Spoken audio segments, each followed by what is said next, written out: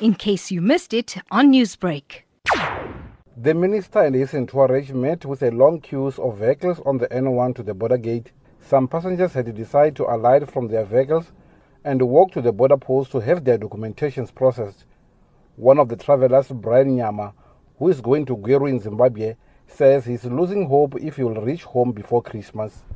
Everything is just packed, it's so frustrating. Like, I'm not even sure what time I'm going to leave here because I don't know, it's crazy.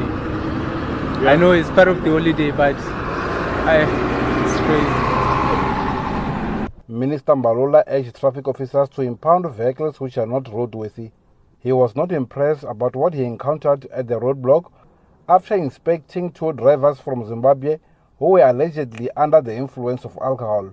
Furthermore, their vehicles were overloaded. The challenge is big because most of those vehicles that I met, they're coming into South Africa, they are not roadworthy. They've got, challenges in relation to unroadworthiness of vehicles, but overloaded, among others. So they must be impounded. They can't just pass here. To pass into South Africa, you must be having a good vehicle in good order.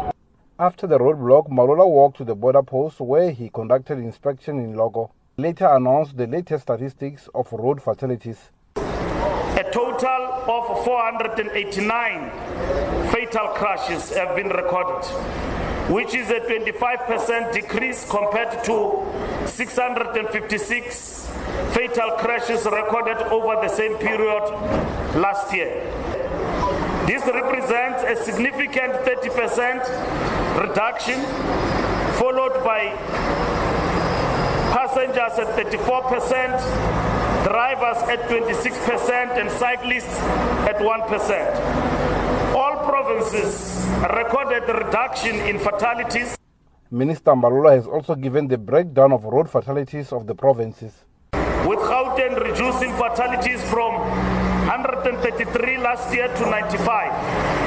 KwaZulu-Natal went down from 172 to 135. Western Cape from 85 to 54.